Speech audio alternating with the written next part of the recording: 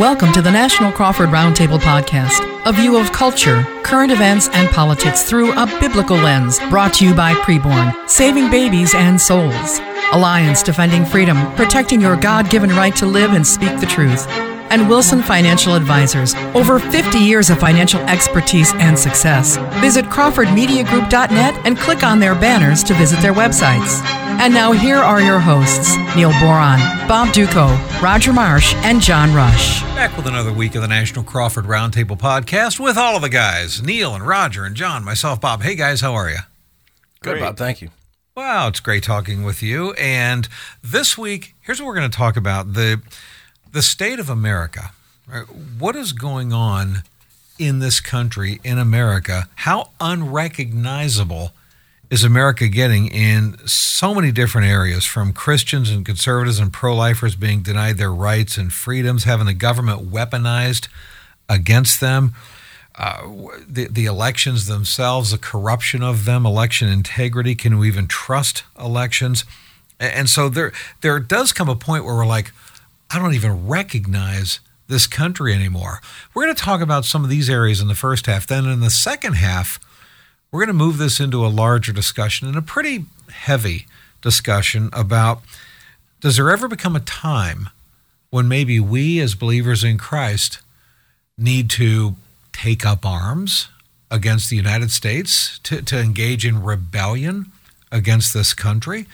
I say, oh, that could be impossible. How could we ever consider such a thing? But remember, our founding fathers did that. They rebelled against Great Britain. There came a point where that was a justifiable thing to do. I'm not saying we're at that place now, but what needs to happen for us to get to potentially that place? And as Christians, how do we balance governing authorities with America pretty much transforming into something that is extremely Christian unfriendly? So we'll have that discussion and debate in the second half of this podcast. As we do go through this podcast, we do want to remind you folks to support our sponsors. This podcast is sponsored. We very much appreciate the sponsorship of Preborn and of Wilson Financial, and certainly Neil of Alliance Defending Freedom, because especially when we look at the freedoms and liberties that are being denied Christians in this country, thankfully, we've got Alliance Defending Freedom fighting in the courts on our behalf.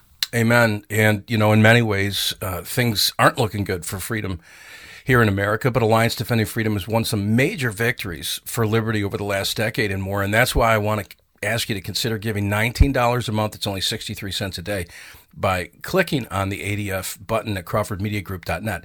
20 years ago, Montana passed the Parental Notice of Abortion Act. It was a law that required abortionists to inform parents or legal guardians before performing an abortion on a minor. Excuse me. Of course, abortion providers challenged the law, and eventually the case ended up at the U.S. Supreme Court. Thanks to ADF, the Supreme Court upheld the law and ruled that Montana parents must be informed of their child's decision to seek an abortion. ADF took on the abortion industry. They fought and they won for parental rights. That deserves our support, and frankly, shockingly, the support for ADF from our listeners so far has been pretty meager at best. So listen, if you believe in freedom, will you join us? $19 a month is all that we're asking to help protect and preserve the rights that are yours and mine, that we hold so dear. And by the way, maybe it's time for somebody to step up and give a $1,000 gift, or $5,000 or $10,000. Do something monumental to protect parental rights and freedom. Just click on the ADF button at crawfordmediagroup.net, and thank God, Bob, for what they're doing to help protect our freedom. Hey, you know what? Freedom doesn't come free. I mean, I hate to say it, but it's not free. We've had soldiers that have given their lives on the battlefield to protect our freedoms, and $19 a month is just not a lot to ask for, to have our freedoms and liberties protected. So no doubt. We thank you folks for doing that. So let's talk about, in this first half, some of the ways that America is becoming unrecognizable. And I just want to go through some of these examples, talk about them maybe one at a time. First of all, some of the latest things, the New Mexico governor, this liberal left-wing New Mexico governor, who, by the way, openly declares she doesn't think there should be any kind of limits on abortion right up to the moment of birth. Hey, no problem. But she's also really anti-gun. Okay, fine.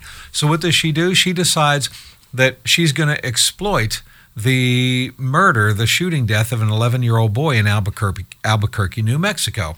So, as Rahm Emanuel famously said, never let a good crisis go to waste. So she uses that as an excuse to suspend the Second Amendment in Albuquerque and the entire county to basically say you're not allowed to carry a gun to defend yourself, even if you're legally allowed to, even if you have a concealed carry. Nope, I'm suspending the Second Amendment. Now, her argument was that, well, all of our rights are not absolute. You don't have an absolute freedom of speech, for example. And I'm thinking to myself, okay, what an absurd argument. If somebody uses freedom of speech in an illegal way, like calling for the assassination of the president or fire in a crowded theater or whatever, that person used freedom of speech in an illegal way. That doesn't become an argument to say, therefore, you can deny people freedom of speech for political disagreements because, after all, we got to do something. No, that's absurd. But that's what she claimed. Well, anyway, federal judge shot it down. A Biden-appointed judge, by the way, shot it down. Good. And so what does she do? She modifies the ruling to say, well, okay, you can't take guns to parks and playgrounds. Meanwhile, the Democrat mayor made a fool out of her saying, did you know we already passed that law 3 years ago? So, but this is just this effort to say now the Constitution itself, I've got the power to suspend this. Well, guys, I want to get your take on this, obviously, and not just this particular case, but there's other cases we're going to talk about. As I do, though, and as we dive into this podcast, I just want to remind everybody, when we talk to you about things like the unborn, for example, and Roe v. Wade being overturned, as great as that is that it was overturned, don't forget, folks, the abortion industry is still running full steam ahead, and they're still killing babies left and right, and you can do something about it. You can partner with Preborn. You can pay for ultrasound images of unborn babies so that those moms choose life when they see that ultrasound image. But it does take money to do that, folks. $28 is the average cost to stop one abortion through Preborn, through ultrasound images. So we're asking you to prayerfully consider an amount, a dollar amount. Take $28 times fill in the blank. Whatever that number is, that's the number of abortions that you will stop, the number of babies' lives you will save by paying for those ultrasound images. $28 stops one abortion. How many abortions would you be willing to stop? So here's what you do. Go online right now to crawfordmediagroup.net, click on Preborn, and you can give right there. crawfordmediagroup.net, click on Preborn, and 100% of what you give goes to fund ultrasounds, okay? And then if you want to give over the phone, they answer the phones 24/7. Just call right now, 833-850-BABY. 833-850-BABY. Just mention National Crawford Roundtable when you call. And we appreciate you folks doing that. So this suspending of the Second Amendment thing here, let me just kind of throw this out on the table. And Neil, maybe we could start with you on this. Some of your thoughts on the Democrats, the progressives, the liberal left, they now have this attitude of, if I don't like something that's even in the Constitution, I somehow have the power to suspend it. And I'm wondering, where does that stop? If you can suspend the Second Amendment, then why not suspend the First Amendment? Why not suspend anything else? It does seem this is part of the mentality of America turning into something completely different, that the Constitution holds no meaning anymore. Your thoughts on this? Well, I don't want to spill all the beans right now. I know we got a lot to talk about today, so I'll just just general thoughts. I mean, should we never, ever take up arms? I'm not a guy who wants to say the word never. I mean, some people say the Bills will never win the Super Bowl. Well, I want to believe that someday maybe they could. But my point is, there may be a time, there may be a place. I don't think we're anywhere near it, to be honest with you. But, and the other thing is that we know scripturally that our wrestling match here isn't really with Democrats, and it's not with liberals or progressives. We don't wrestle against flesh and blood, but principalities and powers and the rulers of darkness, according to Ephesians 6:12.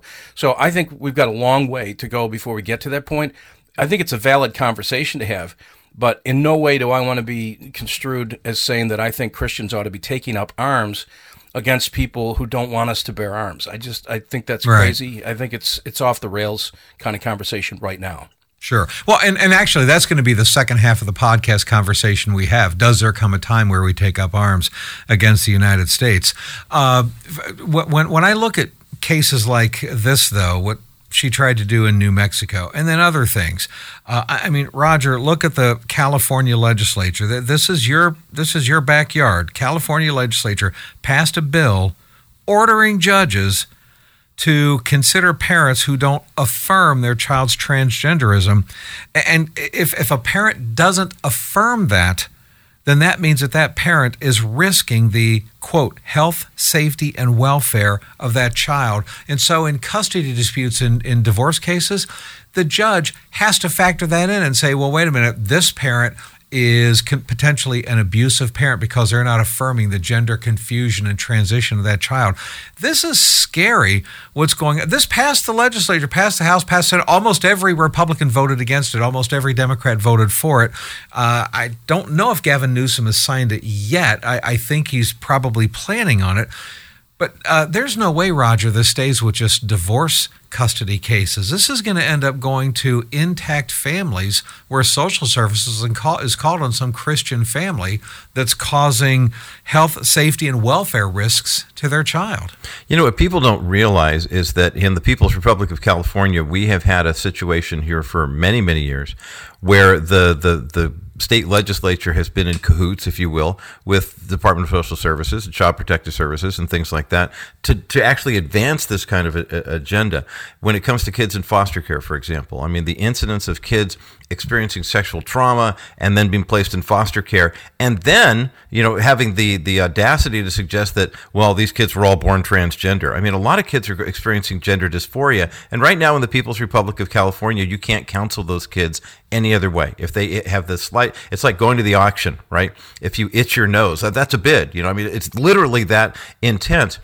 And this is carefully choreographed. It's highly orchestrated. Bob, you're right. Democrats are all voting for this. Republicans are all voting against it.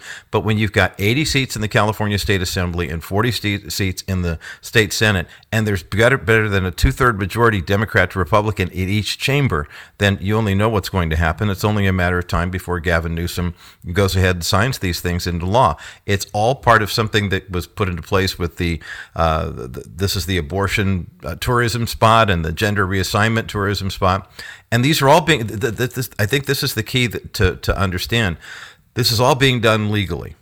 I mean, I think when people start talking about insurrection and things like that, you have to understand that when people are doing things legally like this, there's no moral basis for it whatsoever, but there certainly is a legal basis for it. The first order of business, obviously, is to fight it in the court. And one way, I think that there are a couple of Christian guys in the California State Assembly a couple of years ago during the lockdowns, when Gavin Newsom had signed into law no fewer than 40 executive orders.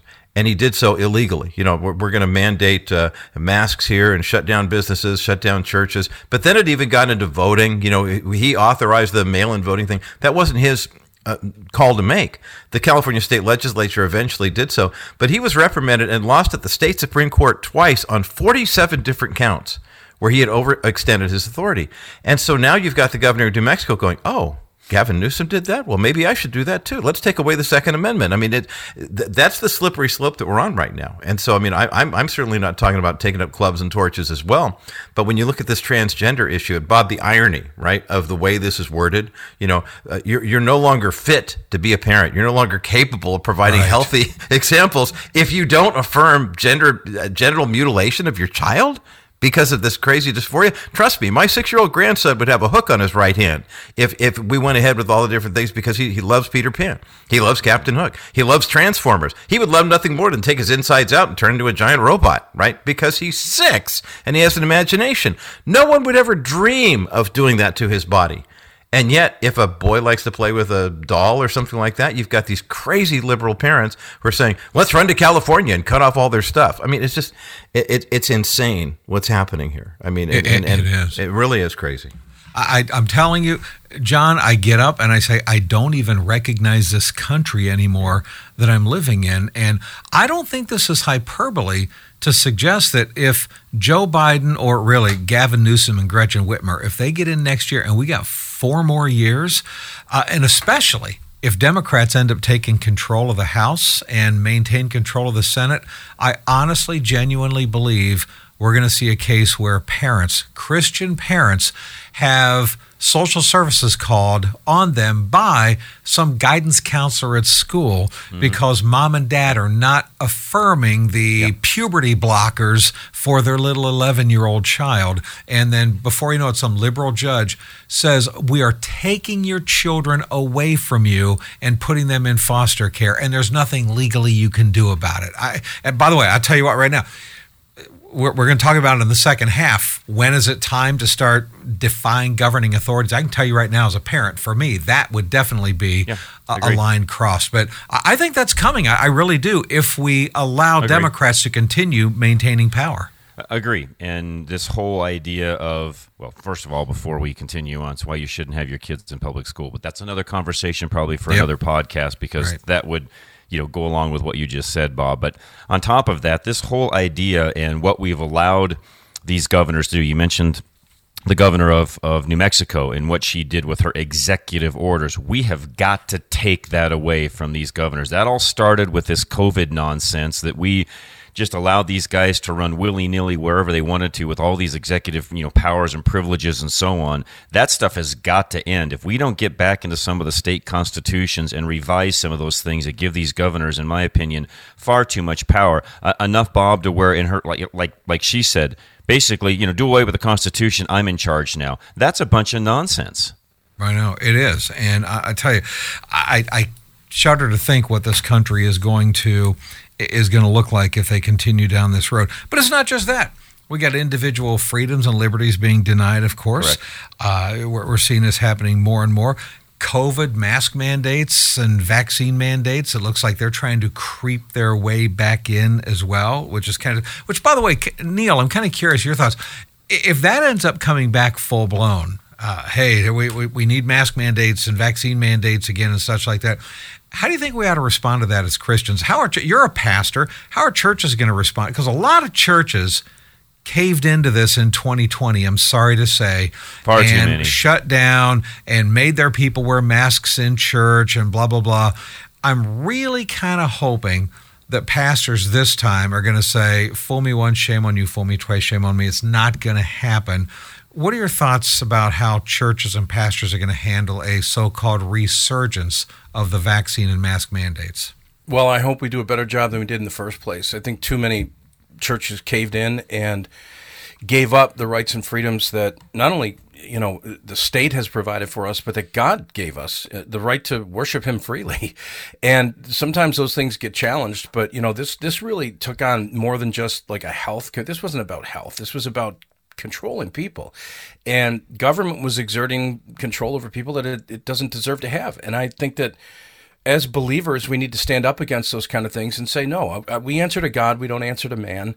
And we can have respect for laws and so forth, but we're not going to stop worshiping. We're not going to stop getting together. Far too many churches really made a mistake there, and I think they're paying the price. And I think if you could get an honest conversation with a pastor, I've had a few who said, would you do it differently if you had it all, to do over again? And they said, yeah, absolutely. So I think we've learned some lessons. I do think that the day is probably coming where we're going to see that kind of thing again. And it might actually be, with the COVID resurgence right now, we've got kind of a little wave going through New York. Kathy Hochul's talking about the possibility of bringing back mask mandates. But I think the general public is fed up with this stuff. And I think we've got public opinion, for the most part, on our side. I think a lot of the fear has passed, and people are saying, look, what good did that do? That destroyed our economy. It destroyed our rights as human beings, and we don't want that. So I think the church would be on firmer footing to be able to just do what the church believes they need to do. And what are they going to do, put everybody in jail? I don't know. It's troublesome. It could move in a direction that would be really worrisome for Christians and conservatives and so forth, but I'm not super worried about it right now. I don't think it's going to be a huge issue. I think people are going to push back. Yeah. You mean you aren't planning for that new podcast, Neil Boron Behind Bars? Yeah, well, if I have time, because I do the QAnon thing as well. There you go. Well, that's true. Neil Q. Boron, we forgot. Hey, Roger, let me ask you, because you're also a pastor, certainly. But one of the things that we also know is important when we talk about sponsors to this podcast, one of our sponsors is Wilson Financial. And obviously, as believers, we do want to be wise stewards with our money. We can multitask. We can talk about these issues going on in our country while at the same time getting our own household financial house in order, if you will. And thankfully, Dennis Wilson does a phenomenal job with our listeners on that. It certainly does, and the number one reason why is because he does not encourage people to rely on the government to bail them out. I mean, it's a certain measure of being a good steward with your resourcing that God has provided to you, and then being in partnership with Him and looking for financial investment opportunities that have security, that give you growth potential, that give you long-term care, which is a huge thing as we're all getting older. I mean, that's one of the biggest expenses people will have in retirement, and then of course the what happens when you pass. And there are so many alternatives that Dennis has to the traditional certificate of deposit or life insurance. You really owe it to yourself to check in with them. 800-696-9970 because, or you just click on the Wilson Financial Advisors banner when you go to CrawfordMediaGroup.net, because if we are waiting for the government to, give us our cues. I was reading an interesting study, I think it was last week in Market Watch, about how childhood poverty is up in the United States. All of a sudden, it's the craziest thing and no one can figure it out. Well, the reason childhood poverty was heading down a few years ago was because the economy was improving and families were, the rising tide and that type of thing. But then once COVID hit, all the child tax credit freebie handout money from the government put the childhood poverty rate down at 5%. Well, all those restrictions came off and now it's at 12%. So once again, if you're a family and you're sitting there saying to yourself, well, at least we're not in poverty anymore because the government's sending us free money. I mean, how long is that sustainable? I mean, there's a word for that, communism, that eventually would take over the entire country. And a pandemic type of situation, don't you love the mask mandates coming back in when there's oodles of scientific proof that the masks didn't do anything in terms of spreading the thing? The 6 foot, the hand sanitizers, all of that mumbo jumbo that they gave us, it didn't really work. If you're a pastor, look at your congregation and see what the health concerns are there. If you have a lot of elderly people there, a lot of people who might be compromised or vulnerable, and there's an outbreak of COVID, obviously use caution. But other than that, I mean, really, we're going to just kind of fold up like a crummy house of cards because we can't get together for 90 minutes a week because the governor says we can't. I mean, I'll tell you, I mean, the biblical mandate is pretty clear, and I think more and more churches, I heard from a lot of pastors during the pandemic saying, we're not advertising this, but we're still open. And it's amazing how there are a lot of counties in California where, the red counties, and there are quite a few of them, they're just smaller than the blue counties, where people said, the supervisors would tell us these are guidelines, just stay safe and whatever, but we're not closing anything. I mean, they didn't shut the entire state down. It really does become, this is an opportunity for us to rise up and claim the liberties that we have and live in that freedom, not because you're trying to overthrow the government, you're just trying to live the way according to what the law says we can do. So true. So true. And, there's another issue that I want to bring up as well when talking about the surreal nature of this country and where we're heading. And that's basic things like elections. I mean, we've seen our elections being corrupted and manipulated by the Department of Justice, the FBI, the Democrats, social media, mainstream media, big tech, all of that. But I also look at these Trump lawsuits. I mean, this is no small thing here, okay? You've got several January 6th rioters, and they were still wrong. Nobody's defending them at all, okay? They didn't kill anybody. They didn't shoot anybody. They didn't set any fires. But look at how many years in prison they're getting. One of them just a couple of weeks ago got 22 years in prison, okay? 22 years in prison. But if you look at the Biden administration's own Department of Justice statistics, your average murderer in America gets 17 and a half years. Your average rapist gets 7.2 years. Your average drug trafficker gets 17 months. And we're taking the idiots that stormed January 6th Capitol and we're putting them in prison for 15, 18, 22 years. Meanwhile, you got Black Lives Matter and Antifa, the rioters from 2020. What'd they do? They produced dozens of deaths, countless fires, destroyed buildings, injured over 2,000 police officers, threw bricks, rocks, explosive devices at them. They took over police stations, city blocks, federal courthouses. They even forced the President of the United States, Trump, to be ushered by Secret Service out of the Oval Office to an underground bunker for his safety. And you know something? Those rioters, over 60% statistically of their cases were dismissed. Most of the rest of them had their charges reduced to misdemeanors. And of the few that were actually charged with crimes, their average sentence was 27 months. And that's what the Associated Press reported. Okay, 27 months. Trump is facing 91 felony charges totaling 717 years added up. This kind of, John, I got to tell you, again, I just do not even recognize this country. It does kind of lead us toward the second half discussion when we'll get into, does there come a point to rise up against America? But I think people need to realize the unequal justice under the law that's happening in this country right now.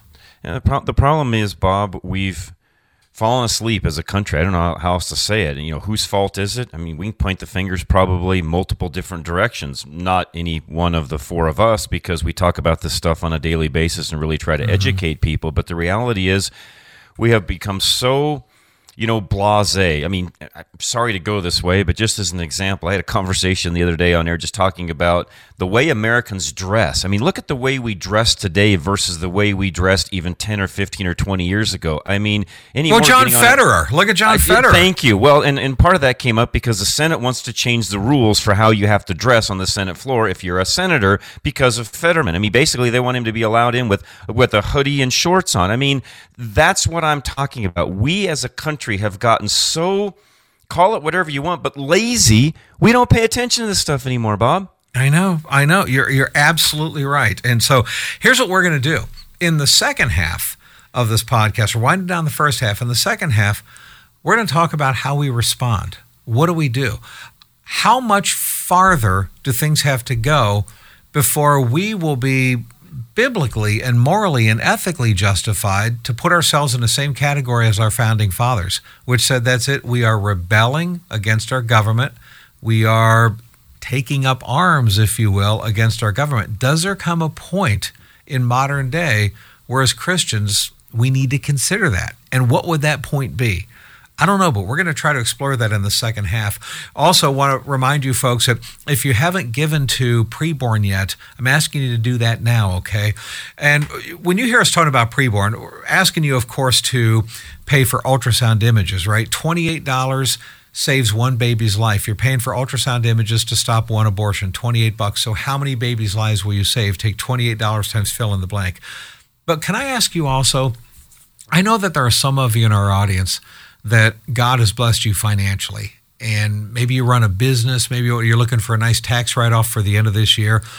We need some people out there, some heavy hitters, to purchase ultrasound machines. It costs $15,000 to buy one ultrasound machine for Preborn. Do you know your forever legacy will be that you're responsible for saving the lives of thousands and thousands of babies? That's right. You will stop thousands of abortions with that one-time $15,000 gift to Preborn. It's a tax write-off for you, and everything you give goes to ultrasounds and ultrasound machines. For the rest of you, we need $28 times fill in the blank, whatever number of babies' lives you're willing to save. So either amount of this giving, here's how you do it. Go right now to crawfordmediagroup.net, crawfordmediagroup.net, click on Preborn. You can give right there, or just call them 24/7, 833-850-BABY, 833-850-BABY. We appreciate you folks doing that. The second half is coming up next. Don't forget you can watch video of our podcast at myhopenow.com. Certainly follow them wherever you follow social media. And we'll dive into the tough discussion of when we rebel against the United States coming up in the second half. This has been a Crawford Media Group production. Continuing the second half of the National Crawford Roundtable podcast with all of the guys, Roger Marsh of The Bottom Line from the People's Republic of California, John Rush to Reason out of Denver, Colorado, Neil Q. Boron, Neil Boron Live, Buffalo, New York, myself, Bob Duco, The Bob Duco Show out of Detroit.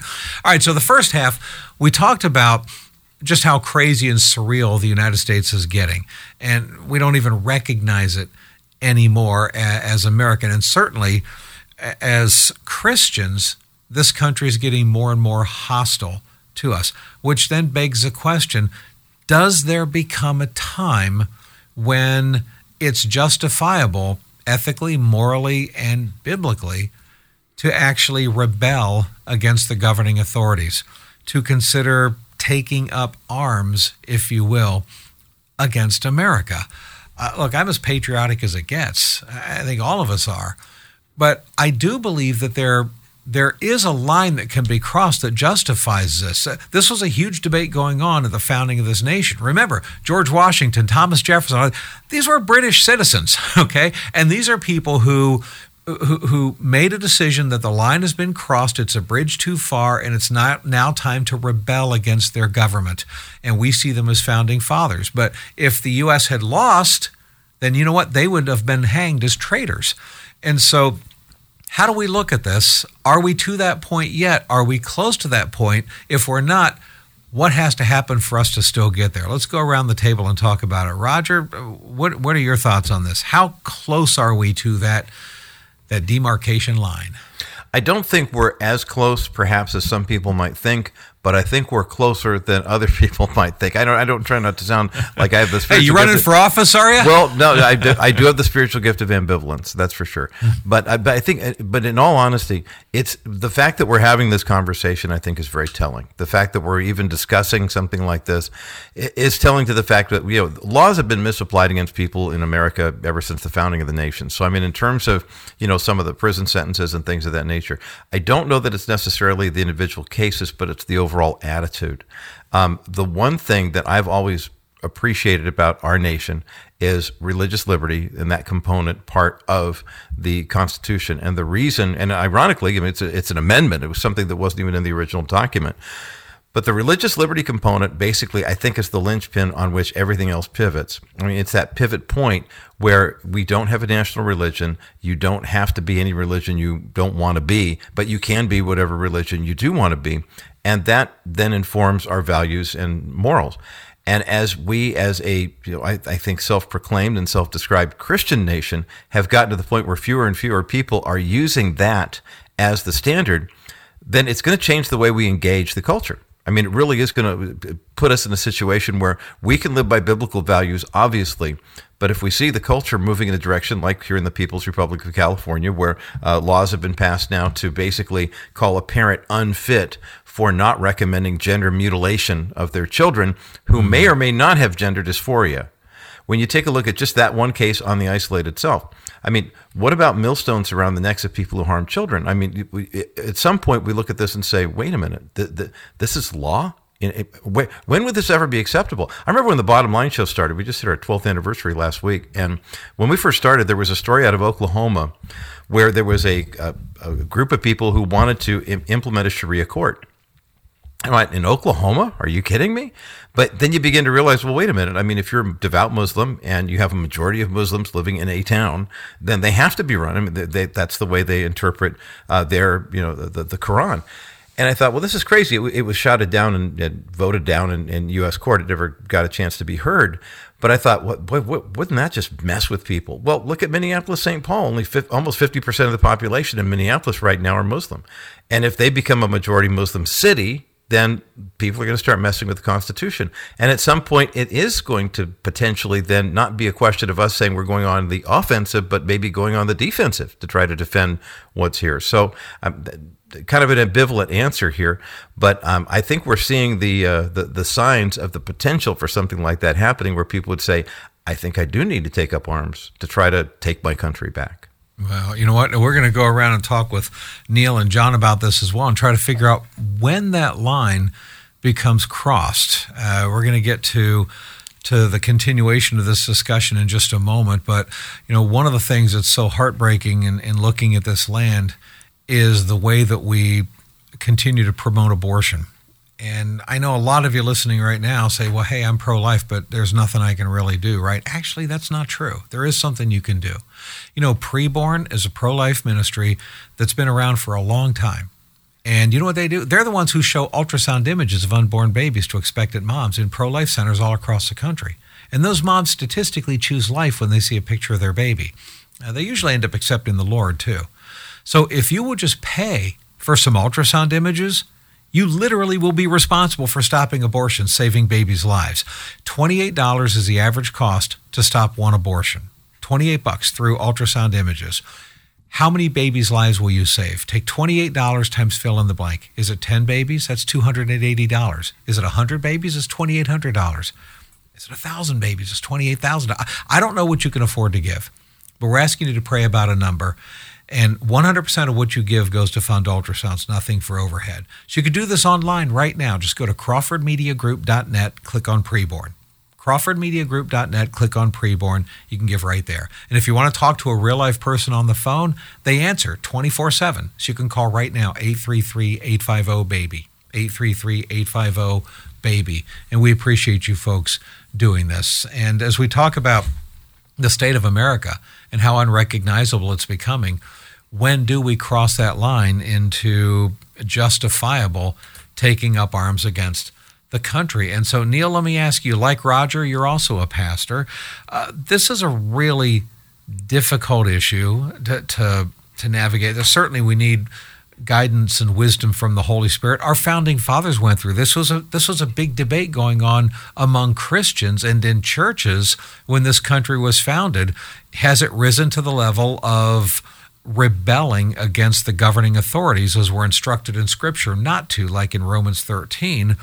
But there's got to come a point where it's a bridge too far for Christians.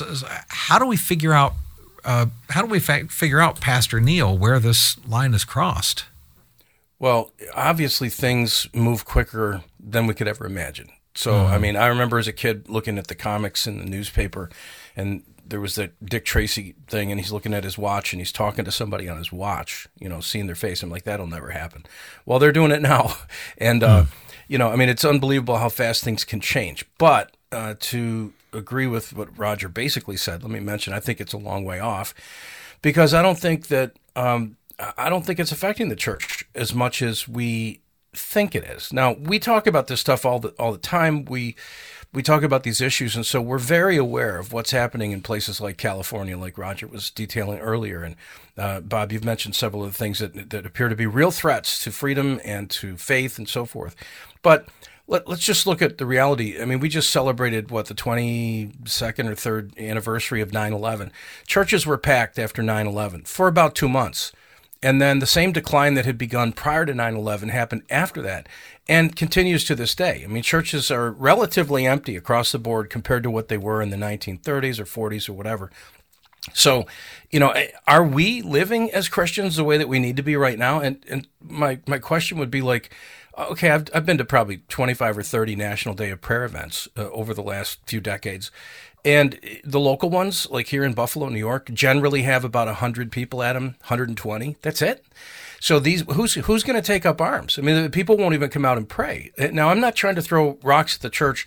Jesus Christ left us in charge. He wants the Church of Jesus Christ to build the kingdom.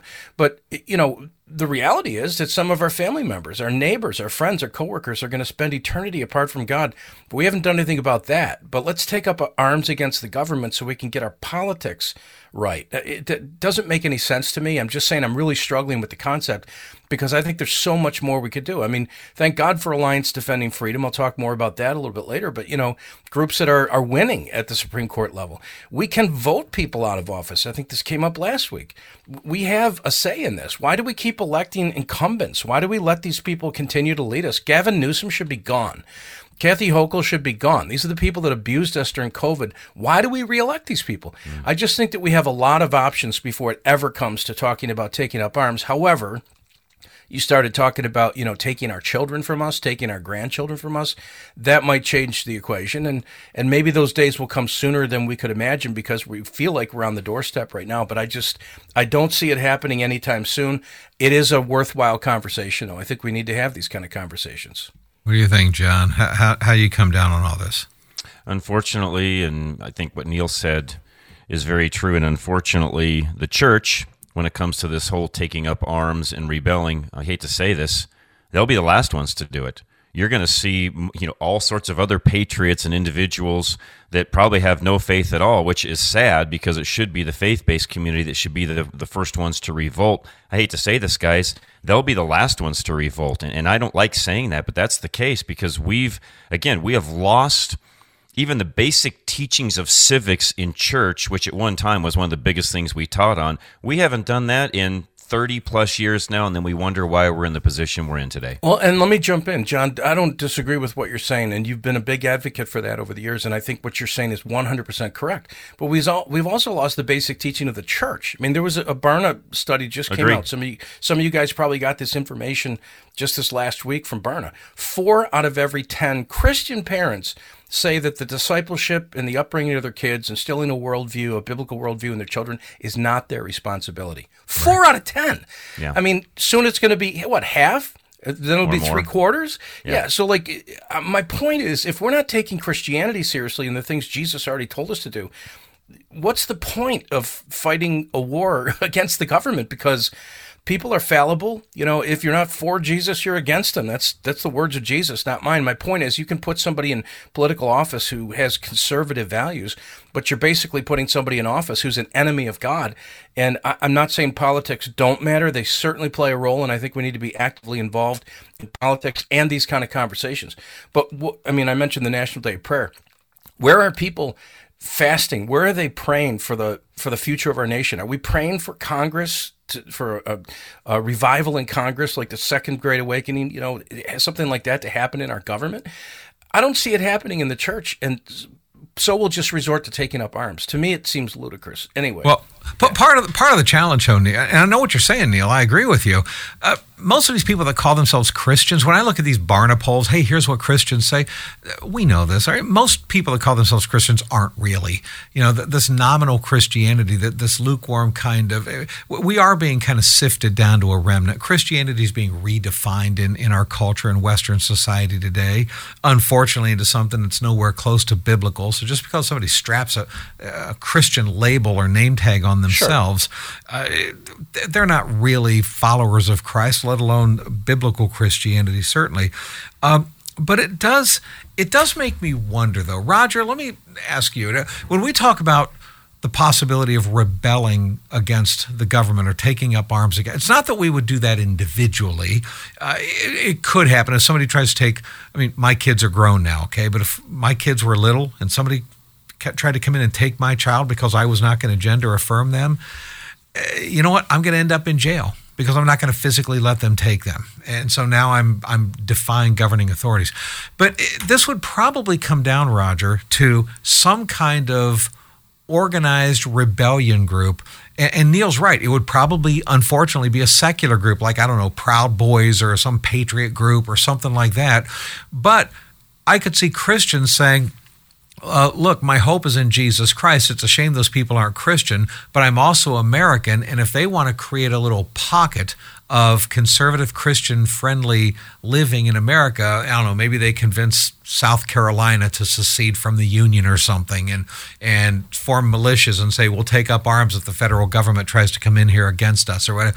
If some kind of movement like that grew and developed, and it was a very Christian-friendly movement that was developing, although maybe not Christian in its organization, but very Christian friendly and Christian welcoming.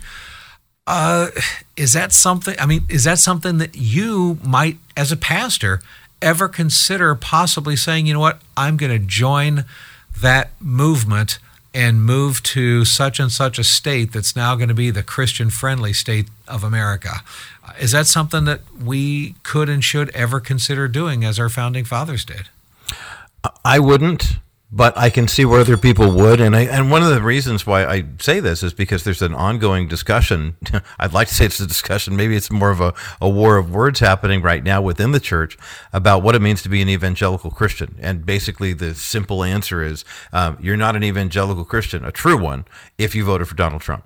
Because Donald Trump's a terrible person, and look what happened on January 6th, and blah, blah, blah. But there's an equal number, it seems, of people who are saying, hey, you're not really an evangelical if you don't support a guy like Trump. Let's go. People's Republic of South Carolina, or whatever we're going to call it. Let's set up shop. Let's do it. But I think it really has to, part of I know Neil keeps an eye on this too. I look at what's happening internationally with the church, around the world, and ask the question, there are people who are of the Christian faith, understandably in, Muslim theocracies or wherever, where they're certainly the underdog.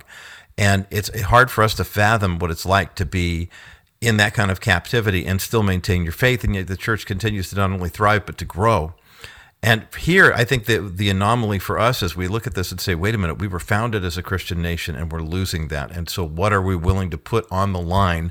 Are we going to go all in on this to defend this because God ordained this nation to be? Or and let's face it, where else have you seen a country, a government established that says we hold these truths to be self-evident? These certain inalienable rights. The rights come from God. And so to make the spiritual appeal for it is more than just hey, I want America back, but rather to say, wait, if we believe that the real guts of this nation were ordained by God, now our battle isn't so much to preserve the Constitution, it's to say, well, God brought us here and God established this nation, and so are we not doing his bidding, by doing so? I hate to think that, and again, I'm not picking on South Carolina, but I hate to think that we would have to, go occupy some area and make that kind of the vortex for whatever else is happening. But at the same time, I think it really boils down to, as Neil was saying, and John both made the points, is there enough knowledge? Is there enough enthusiasm? Is there enough passion? I know it's frustrating. Rick Warren used to say when he was pastoring at Saddleback Church, they would do these pastors' prayer breakfasts right before Easter. And he would always point out the statistic every year. He'd say, look, we could fill every seat, every pew, every spare folding chair on Easter Sunday of every church in Orange County, and we'd be reaching about 10% of the population. Yeah, let's not kid ourselves. I mean, as much as we talk about this being a Christian nation and whatever, the Christian engagement isn't quite where our altruism wants. Well, and we got to remember, when we broke away from Great Britain, America wasn't created as some kind of theocracy where, hey, it's officially a Christian nation. It wasn't, okay? But what it was Christian friendly, not Christian hostile. And so really, even if it were a secular movement that created a South Carolina state or something like that, I don't know that the expectation for Christians, many of them would be, it has to be some kind of a theocracy founded upon Jesus Christ and the gospel, but just basically a place that's a safe place for Christians, that's not a Christian hostile environment anymore, where Christians don't have to be afraid of raising their kids according to biblical principles and values and having them taken away and blah, blah, blah. But it's a fair discussion to have. In the meantime, though, we do still have Christian people in the legal field that are fighting on our behalf and fighting for if parents have their children taken away, then Neil, Alliance Defending Freedom is going to be going to court on behalf of those parents to fight for them. And that's why we're so thankful to have them as a sponsor to this podcast. 100%. And it's exactly what they do on a regular basis. Today's conversation, I'm sure is leaving some people feeling kind of confused about what exactly we're supposed to do. But Alliance Defending Freedom is doing a lot for us, fighting for freedom and of values and parental freedom and religious rights and so forth, and freedom of speech. $19 a month goes a really long way to protect and preserve our constitutional freedoms. And right now we ask you to give to ADF. Click on the ADF button at crawfordmediagroup.net. They've got 4,000 lawyers who work together to protect our rights as Americans to live in worship and freedom. 15 crucial Supreme Court victories in just over a decade, and dozens of cases on the state and local level as well. And they never charge a penny to the people they represent. So here's the question. Do free speech and parental rights and religious freedom matter to you? Well, I pray that they do, and they should, because the day may be coming when we could lose them. And I pray that we will value our freedom as seriously as those who fought and died to preserve it for us in the first place. So we're asking you for $19 a month, 63 cents a day. And you mentioned heavy hitters, Bob. Maybe somebody could give $1,000 today or $5,000. We need you to support Alliance Defending Freedom. The response to this point has been relatively meager. So give today. Give before it's too late. Click on the ADF button at crawfordmediagroup.net. And can I just mention, too, that, I want to sort of underscore what I said earlier. I don't think we've taken prayer seriously enough. Fasting is a part of the equation. Do we really? I mean, we read these things in Scripture, but does it matter? Like, do we actually think that could change America? Because I think the Bible is clear that it can. And then you read Hebrews 11, these are the heroes of our faith. Why are they there? Because they laid their lives down. They're martyrs for the faith. Jesus was standing at the right hand of the throne of God when Stephen was being stoned for his faith. And I just think we need to consider the words of Jesus in Matthew 5 that said, blessed are you when others revile you and persecute you and utter all kinds of evil against you falsely on my account. Rejoice and be glad, for your reward is great in heaven, for so they persecuted the prophets who were before you. Being persecuted for righteousness' sake is a Christian value, actually. And I think we need to embrace some of that. Yes, voting matters. Yes, getting involved in the political process matters.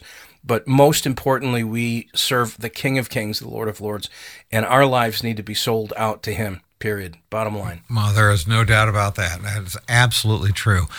John, I am curious what you would do if it ever continues down this road, things get worse and worse and worse. Imagine there was some kind of organized effort to take one of the states, I don't know, Texas, South Carolina, I don't know, pick a state, but it basically becomes a state where it's like, we are going to secede, and our militias are going to stand on the border and don't go to war with us because we will fight back. But this is going to be a place that's based on the principles, biblical principles and values, more similar to the founding of this nation. And it's a place basically where not just political conservatives, but born-again evangelical Christians can feel safe and comfortable and live their lives. It basically becomes a safe place. Now, I get what Neil's saying about, hey, persecution for Christ's sake is something we're to expect. I get that. But does that mean that we don't deliberately try to improve the atmosphere so we can reduce persecution for Christians if possible? If we can do that, that's part of what our founding fathers were doing. They were reducing the persecution of Christians. So it's the structure of our country, which we cannot forget. It's how this republic was started in the first place. Now, if something like what you were to just say, Bob, happened where a state does something like that, first of all, you'd see a mass entrance of a lot of patriot individuals to that state while seeing also an exodus of people that may not agree with that. So I think you'd see a huge changeover of individuals. It would. You're right. Once an announcement like that were to be made, you'd see a huge changeover of the citizenry of that particular state right off the bat. Will it come to that? I guess I'm like Neil. My prayer is I hope not. I really hope that we can get past some of these things through, even what we do on a daily basis, educating people, getting people to wake up, the churches themselves, all these things in combination with one another to really get people to understand where we are as a country and the fact that this is a good versus evil fight. And I think that's the one thing that I keep mentioning almost daily on my program. And guys, again, you guys hear me say this all the time. The left is evil. I'm not saying the right is totally good, but at least our policies and the things that we stand for, as far as self-reliance, liberty, the ability to believe in whatever you want to believe in and worship accordingly. I mean, the things that our side stands for versus what the other side stands for, it really is truly good versus evil, and we cannot forget that. We've got to keep letting people know that, because everything happening on the Democrat side is of the devil. I don't care what anybody says. It is truly satanic in and of itself. 30 seconds, Bob. I just got to... Yeah, please, Neil. My worldview on this whole question of like a separate state for Christians with the highest ideal being our personal comfort is like ridiculous. And the reason not the highest ideal, okay. but one of the branches on the tree. I think, if we're honest, our worldview on that question should have been formed in Sunday school when we were singing "This Little Light of Mine, I'm going to let it shine." Hide it under a bushel. No, I'm going to let it shine. Personal comfort for Christians and stuff is really not supposed to be even in our conversation. The kingdom of God is advancing, the true kingdom of God. We're watching this happen in other parts of the world that was brought up earlier, and the kingdom will advance. The gates of hell cannot prevail against the kingdom of God. I don't think we need to live in fear. I think we need to live for Christ and allow him to work out the results. Whether it ends in our martyrdom or whatever, Jesus will take care of us, and our reward's in heaven anyway. It's not here. Okay, now let me play, pardon the term, devil's advocate for a moment. Is that the argument that you would have used 250 years ago with our founding fathers? I don't know the answer to that question. I wasn't alive, but really that war was largely about a 3% tax, but I think most importantly it was about religious freedom. So, Yeah, I mean, it was both. It was religious freedom and taxation without represenation. Were probably two of the biggest components. We have warm thoughts about the Revolutionary War and what it accomplished for us as Americans. Good Lord, we've basked in the fruit of that whole thing. Right. But honestly, maybe was it really of God originally? But what the enemy means for evil, God can use for good. So I don't know. I think there's kind of a mixed bag. It's fair. I know, and it's a fair debate. Because I'll tell you what, they know they debated it. Christians and churches were debating this a lot back then, and I think there's fair arguments to make on both sides. Obviously, one of the things that we want to do, though, when listening to this podcast, we want you to support our sponsors, and we want you to get your financial houses in order. As you support Preborn, as you support ADF, you got to make sure that financially you're in good shape in your own home. And Roger, this is what Wilson Financial does for our listeners. Absolutely. Taking responsibility for it's between us and God in terms of the monies that have been allotted to us, and we are to be good stewards with them. And Dennis Wilson, for over 50 years, has been helping believers and helping some unbelievers too, but mostly believers, steward your money properly so that you can make it through your retirement, so you can leave a legacy. Scripture tells us, a good man leaves an inheritance for his children's children. You want to be financially sound. And in these crazy mixed up times, it's nice to know that the stock market can go way up or way down, and you're not looking at a 401k that became a 201k overnight. And that's why you want to contact Dennis Wilson at Wilson Financial, 800-696-9970, or click on the Wilson Financial Advisors banner at CrawfordMediaGroup.net, because it's a stewardship issue for sure. It really is. It really is. And when you get that financial house in order, remember, we want you to help stop abortions too, because there is a lot of evil that's going on in the world. And John is absolutely right. This is good versus evil. And you know something? It is evil to want to butcher babies inside their mother's womb, to want to burn them alive, to want to rip their limbs off, to kill them for profit. This goes on in real life, but we can stop this to whatever measure we can by paying for ultrasound images. If you pay for ultrasound images for preborn to show these women, they choose life almost all the time. They usually end up accepting the Lord too. So that's why we're asking everybody listening right now, if you have not given to preborn yet, would you purpose to do that right now? Take $28, which is the average cost to stop one abortion. Take $28 times fill in the blank. What number is God laying on your heart? How many babies' lives do you want to save? Is it 10 babies, 50 babies, 100 babies, 1,000 babies, whatever you can afford? $28 times fill in the blank. We need people that can give small amounts. We need heavy hitters that can give big amounts. And by the way, we need some of you out there that can buy ultrasound machines for $15,000 a piece. And your legacy will be saving thousands of lives. But here's how you give. Go right now to CrawfordMediaGroup.net, click on preborn. CrawfordMediaGroup.net, click on preborn, and you can give right there. It's a tax write-off, and 100% of what you give goes to ultrasounds, nothing for overhead.